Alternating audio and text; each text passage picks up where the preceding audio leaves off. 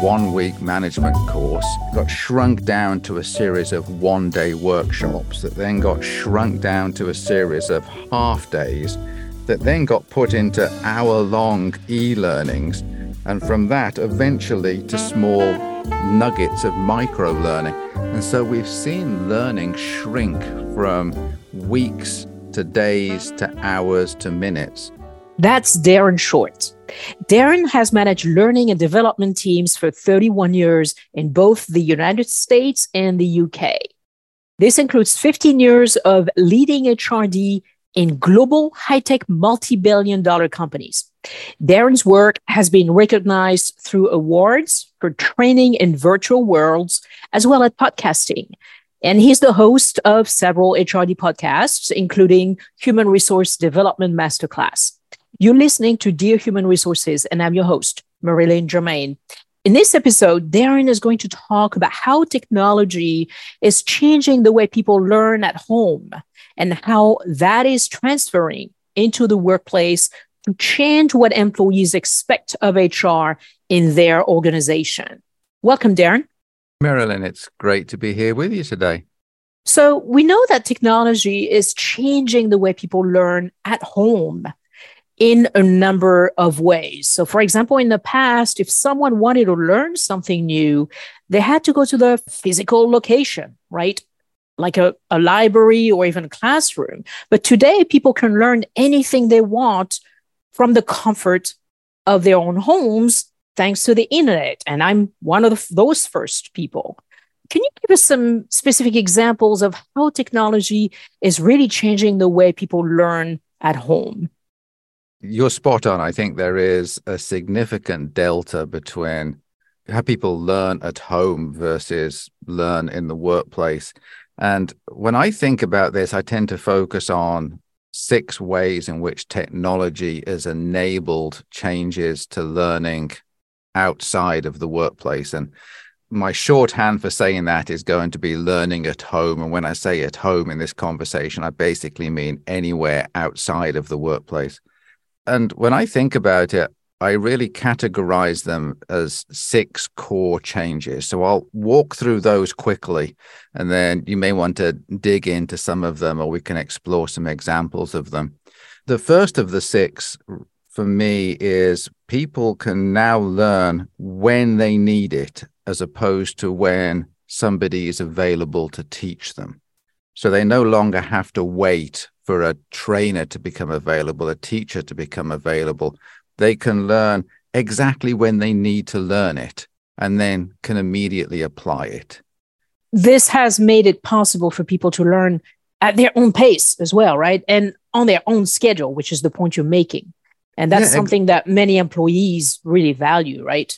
Exactly. So recently my vacuum cleaner broke, and I'm sitting there looking at this vacuum cleaner thinking, how do I mend it? So I Google the brand of my vacuum cleaner and the problem I've got, and up pops a 2-minute YouTube video that tells me exactly how to mend my vacuum. So I watch this 2-minute video. Having watched it, I then go back to the beginning and I watch the first 15 seconds again, and then I duplicate what I've just seen with my own vacuum cleaner. And then I watch the next 15 seconds and then I duplicate that. And having done that and worked my way back through the video, I've got a working vacuum cleaner again. The old school model of thinking about learning would have been probably, first of all, I have to wait for a class to turn up that's called vacuum cleaner mending. And that could be weeks away or months away. And then when I finally got into that class, I would have to learn everything about vacuum cleaners and all of the possible ways they can break, as opposed to just needing the 2 minutes of information that I needed. And so the fact that I could actually watch that YouTube video exactly when I needed it and use it straight away, I think is a significant change to how people learn outside of work. Absolutely. I mean, this is one of the reasons YouTube is so popular. I mean, who hasn't YouTubed something to repair? I'm one of those. I mean, I remember Googling, how to repair a lawnmower, and it worked. It's amazing. Yeah. And that kind of connects us to the second of the 6 changes, which is that learning can not only happen at any time, it can happen anywhere. So I can do that Googling and watch that YouTube video anywhere. I can do it on the couch. Podcasting is a great example. People are learning by listening to this conversation right now, and they can be learning anywhere. They could be in the car, on the treadmill, in a plane. They don't have to be tied to a desk. They don't have to be in a classroom. So therefore we've got 2 of the 6 already. People can now learn when they need it, and they can learn anywhere. Even if they have busy lives. Lives are so busy. And I think one of the things that technology allows us to do, therefore, is to speed up the access to learning and speed up the way that we use learning. And that access actually is like the 3rd of the 6, strangely enough, because the 3rd of the 6 for me is that learning is searchable quickly as a result of technology.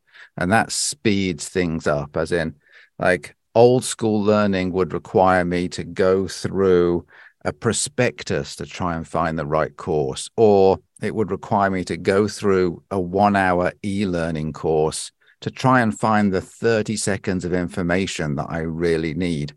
Whereas at home and outside of work, learning is so searchable. If I don't know something, I can Google it, and within seconds, I've got access to Wikipedia pages and YouTube videos and websites, all of which give me exactly the information that I need in a matter of seconds, not old school ways, which could be hours, days, possibly even weeks before I could access that learning. If it was even available, some of that learning was never offered. You're doing a wonderful job of segueing me between the 6 without even knowing it, because the 4th one for me is that availability. It's instant access. One of the great things about technology is I can access the content I need without there being significant barriers in place. In most old school ways of learning, there are barriers put in, and those barriers look like things like you have to have an approval to be able to attend a course, or there's a prerequisite for this course, so you have to have completed course A before you can do course B. Well, technology allows me to bypass all of that and to get straight to what I really need. So at this point, kind of go through those first 4. People can kind of learn when they need it. They can learn anywhere. They can get straight to it because it's searchable quickly. And once they've found it, they get instant access without barriers in place. And I think those 4 combine to really speed up learning outside of the workplace. And one of the beauty of it, and I don't know if that's another segue to what you're going to say next, but that video about mending your vacuum cleaner was free, right? It was YouTube. It was free, and it was delivered by somebody who was an expert in solving that problem, which is like the 5th of my 6, which is that technology allows me to learn from the expert. Now, old school learning often meant that somebody was learning from a general facilitator, a general instructor, a general trainer. And we see that still in workplaces now, as in I could attend a training course in an organization where the trainer in front of me is today teaching managers how to coach, and then tomorrow is teaching a class on sales techniques. And then the day after that, they're teaching a class on how to write performance reviews. And so they're an expert simply on the small piece of content that they've got in front of them. They're not subject matter experts. They're generalists who specialize in instruction. Whereas outside of work, good example, if I want to learn about comedy, I could access a masterclass on comedy that's taught by Steve Martin. So outside of work, I'm used to the idea that I can get the information I need from the expert, which means when I'm in the workplace, I'm increasingly questioning, why do I have to learn from people who really aren't experts? So I think that's like the first 4. The 5th one, therefore, is that learning direct from the expert. And to wrap up the 6, The sixth one for me is that learning outside of work is increasingly short and focused. I use that example of the YouTube video being just 2 minutes. When you think about how learning has changed as a result of technology, as you said, I've been in learning and development for 31 years. So when I started, it was very common to put people into 1 week management development programs when they first became a manager. And what we've seen happen to those over time is a 1 week management course got shrunk down to a series of 1 day workshops that then got shrunk down to a series of half days that then got put into hour-long e-learnings. And from that, eventually to small nuggets of micro learning. And so we've seen learning shrink from weeks to days to hours to minutes. Unfortunately, within organizations, much of that learning is still in chunks that are an hour long, 2 hours long, a half day long. Outside of the workplace, at home, people are accessing learning that is typically seconds or minutes, and it gives them exactly what they need. So that kind of helps learners to stay engaged and motivated as well, right? It helps them to learn more effectively. Now, I'm wondering if this kind of micro learning that you're describing and learning how to fix your, manage your vacuum cleaner in 2 minutes, that it reminds me of kind of a Taylorism of learning, right? You're learning small portions of something. Do you see that potentially a problem, not learning the whole piece, not understanding how those micro videos, those small portions of videos connect with each other to really understand the vacuum cleaner as a whole? Do you see an issue with that? Yes, because I think when people design micro learning like that, I think there's two critical components to it. And often the second of those two critical components is missed. The first component is the learning that needs to be in that micro learning. The second component is helping people connect that learning to other micro learning that's available to them. Mm-hmm. So the analogy that I often use is that if we think of learning as being a jigsaw puzzle, and that jigsaw puzzle consists of 1,000 pieces, and the front of the box gives the picture of what we're making. It's a picture of a field of corn, and the puzzle therefore is 1,000 pieces. Sometimes people just need one of those 1,000 in order to be able to move on with their job. As in, they've hit a problem, they need one of those pieces. But if you just give them that one piece without helping them to understand that this is a piece of a larger puzzle, and that at some point you're going to be given a second piece, and this is how to connect those two pieces together. If you don't give them that, they actually never know that the front of the box was a field of corn, and they may never know, as they're given individual pieces, that these pieces do belong together and can fit to form a larger picture. And so I think we do a disservice to learners if we simply give them the piece without that second component, which is helping them understand enough of the whole to know that this piece is a part of a bigger picture. So those changes you just mentioned in the way people learn are having a significant impact on the workplace. Can you explain how?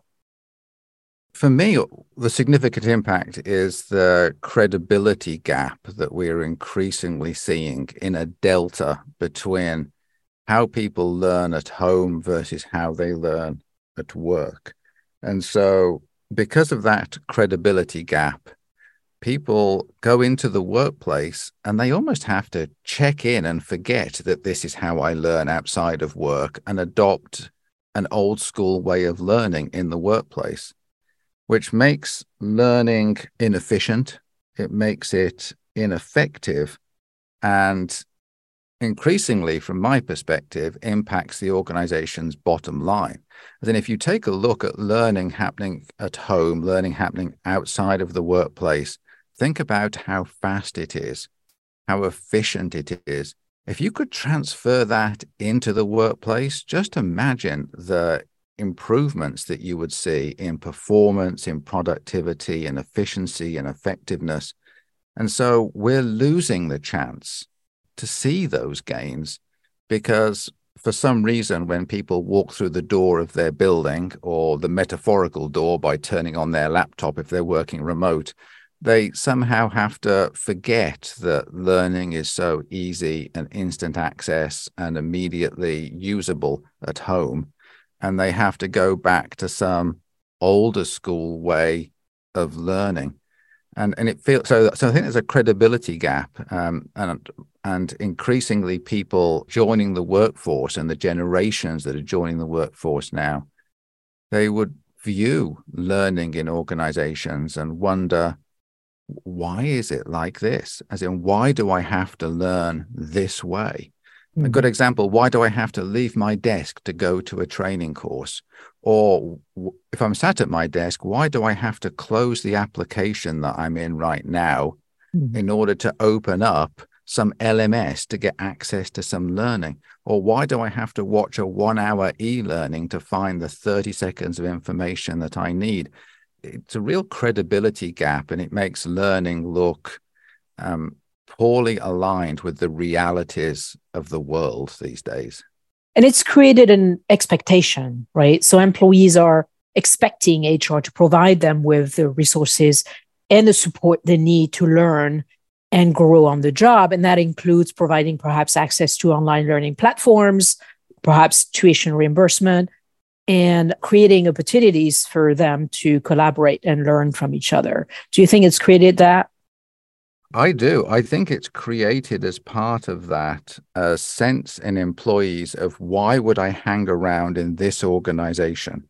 Because if I hang around in this organization and I'm learning at 10 miles an hour, metaphorically, I could be in another organization and learn at 60 miles an hour. So the longer I'm stuck in this organization learning at 10 miles an hour, I'm falling behind my peer group in the workforce.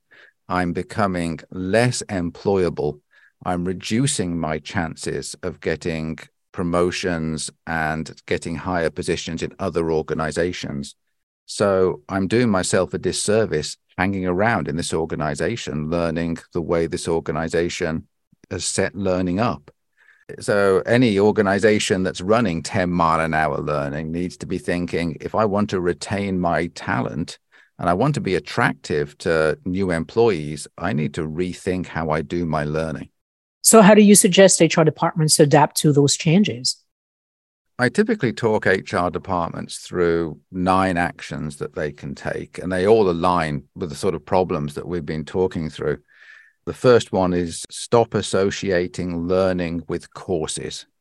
Instead, associate learning with cultures and environment. So you want a learning culture as opposed to a set of learning courses.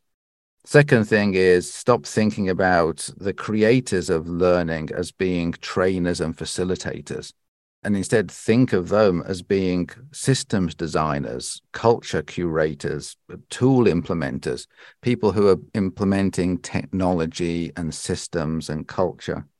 The third one is an interesting one for me, which is think about the gap between when your employees identify a need to learn and when they can actually learn. And that gap should be measured in seconds or minutes and shouldn't be measured in hours or days, or in some cases you see in organizations, weeks or months. But if I'm sitting doing a job and I think, oh, I don't know how to do this step, I need to be able to get an answer to that question in a matter of seconds or minutes. Anything that's longer than that is reducing my productivity. I think the fourth is that think about how folks are listening to this podcast right now. People are leveraging mobile phones, they're leveraging podcasting, they're leveraging Microsoft Teams that's on cell phones. If employees have cell phones, they have the ability to learn anywhere. So rethink about where learning happens. The fifth for me is, connect people with questions with the experts in the organization that have the answers. You pointed to this yourself, Miriam, earlier in the conversation, and the fact that learning gives folks an ability to get to the expert. And those experts exist in organizations, but organizations frequently aren't connecting the people with questions with the people with answers. They're connecting them with general trainers or facilitators. How do you suggest they connect them, though? Well, there's multiple technology ways of doing it. If you go back a few years and we had discussion boards, and then organizations had discussion boards where employees could post questions and other employees could jump in. And I worked with an organization who had a body of people that they called their thread killers. And the thread killers were the experts whose job around the organization was to watch the discussions. And they knew they were the expert on a particular topic. So they would look for a question related to that topic. And their job was to jump in there and to kill the thread by giving the ultimate answer. So isn't that in addition to their job? I mean, how's that perceived? It's a rethinking of coaching in my mind. And so we've always had this expectation, hopefully in organizations, that people are available to coach other people. And prior to technology, that coaching happened by me sitting next to somebody else. And that was the only person that I could watch, the only person I could ask of questions. So I would turn to that person and that person would coach me. But what technology allows us to do is to remove that physical concept and to say, it doesn't matter who you're sat next to. What matters is that we're able to connect you to the person who's got the answer.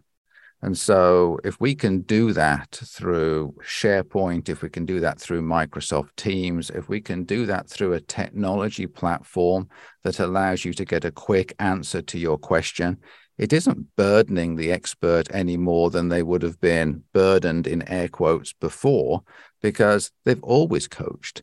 What this allows them to do is to coach the people who would most benefit from the answers that they have. So evidently, HR departments that are able to adapt to these changes will be well positioned to attract and retain top talent. Because as you mentioned, especially younger employees are expecting that, expecting organizations that are up to par with learning and development. And they are able to, learn and grow on the job, and they're more likely to be engaged and productive, right? Which in turn can lead to a number of benefits for the organization. Can you think of an organization or a couple that are model in terms of learning and development? And you mentioned, using platforms and using the technology available. Any organizations that are really kind of like doing the right thing? Well, I won't mention specific names, but all of the organizations that I've looked at that I think have most impressed me have been organizations that have become early adopters in technology. And so they're organizations, and most of those that I've seen have been in high tech. And so they are naturally early adopters in technology. And rather than wait a few years to see whether technology beds down and to wait to see whether this is the right technology platform, they adopt technology early and they try it out, and then they help to grow that technology through feedback to the technology providers. And so they're gradually influencing technology in the direction that would help them as an organization. You don't have to be a high-tech organization to be able to do that. As in, when you take a look at some of the actions that organizations can take, for example, remove barriers to instant access to learning. As in, you can do that simply by questioning, why do we have prerequisites? Why do people need approvals before they can learn? You can work with your learning and development team to get them to break down learning into small units. So if you're leading an HR team and you see that your human resource development department consistently puts out 2-hour courses, you can challenge them as to, why are we doing that? What could we have done to actually have put out a series of 10-minute modules that allow people to get access to the content they need, rather than get them to sit through 2 hours? They could then identify the 10 minutes that they really need. So I think there are steps that every HR department can take to challenge learning and development, to move in the right direction. Technology is an enabler. It allows much of this to happen. But even if you're in an organization that doesn't have early adoption of technology, you can still take many of these steps to move learning in the right direction. So do you know of organizations that, for example, have created a pool of short videos that explain a specific aspect of the job, a specific, specific topics? And people can literally go on in that pool, that digital library, if you will, and they can search by keyword. I mean, is that one way to do it? Absolutely. And then I think other organizations have taken it to the next level, which is to embed that learning into the tools and systems that their employees use. Good example, I recently was in a conversation with the learning team of a call center. And what that call center have done is embed learning into the CRM that their call center employees use. So if a call center employee has a screen up in front of them and they're speaking to a customer, and that customer answers a question a particular way, and the call center employee doesn't know how to then take the conversation forward, but without leaving the CRM, there's a little button that allows them to click on a keyword, and that will open up the equivalent of an internal wiki page that they can scan quickly. And it could open up a video that they could watch that would give them 3 steps that you should take when you hear the customer say the following thing. And so they can do all of that without leaving the software that they're already doing their work in. So I think the time has gone where we should expect employees to stop working in order to learn. And what we need to do is to embed the learning into the work process. And I think the expectation in terms of the quality of the videos has changed over the years as well, right? When we look at training videos, they don't necessarily need to be made or created by a company that's going to cost, hundreds of thousands of dollars, perhaps, or even hundreds of dollars. And can the video be done in-house? Yeah, I think that's such a great point. When I think we all know ourselves, when we have a question to a problem, if we go to YouTube and find the video, we actually don't care that much if the video is grainy. We really don't care that much if the audio quality is poor. The video could even be jumping about a bit. As long as it gives us the answer we need quickly, we're totally happy with it. And I think that's really what people are focused in on, which is, I've got a question, I need the answer, and I need the answer straight away. I'm going to forego any issues that I've got about quality. As long as I get the correct answer quickly, it allows me to move on. And too often when I look at learning teams, there's such a focus on getting something that's already 90% right.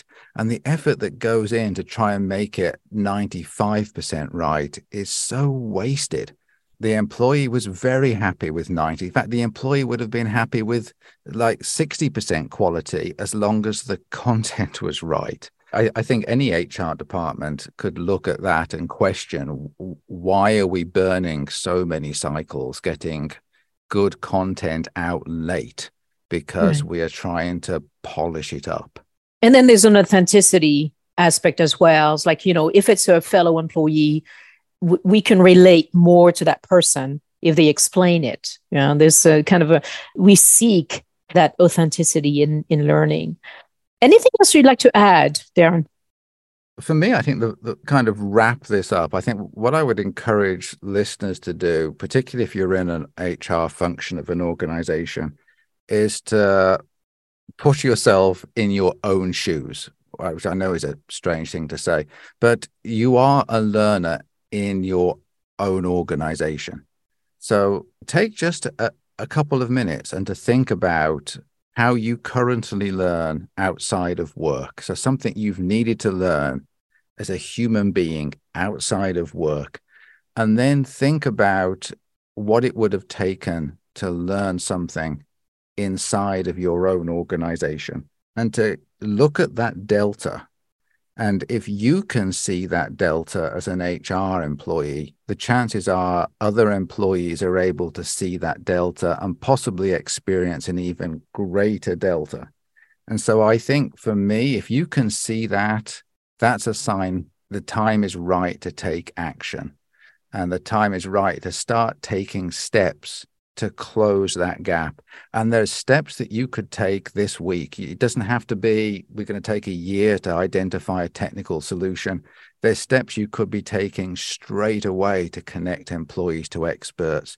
You can be taking straight away to make sure the next course that you release quickly, that you release in short bursts. And you can be doing all of that by taking the first baby steps in the right direction straight away. And I think it should start by you really generating your own sense of what that delta is between how you learn at home and how you learn at the workplace, and the desire to then close that gap. Thanks for your insights, Darren. This was really fun having you on the show. I really enjoyed it. It's always a pleasure chatting with you, Marilyn, as well. Thank you so much for the chance to be on the podcast. Thank you. Support for this show comes from Western Carolina University, a campus of the University of North Carolina system, with the technical assistance of Kelly Minnis.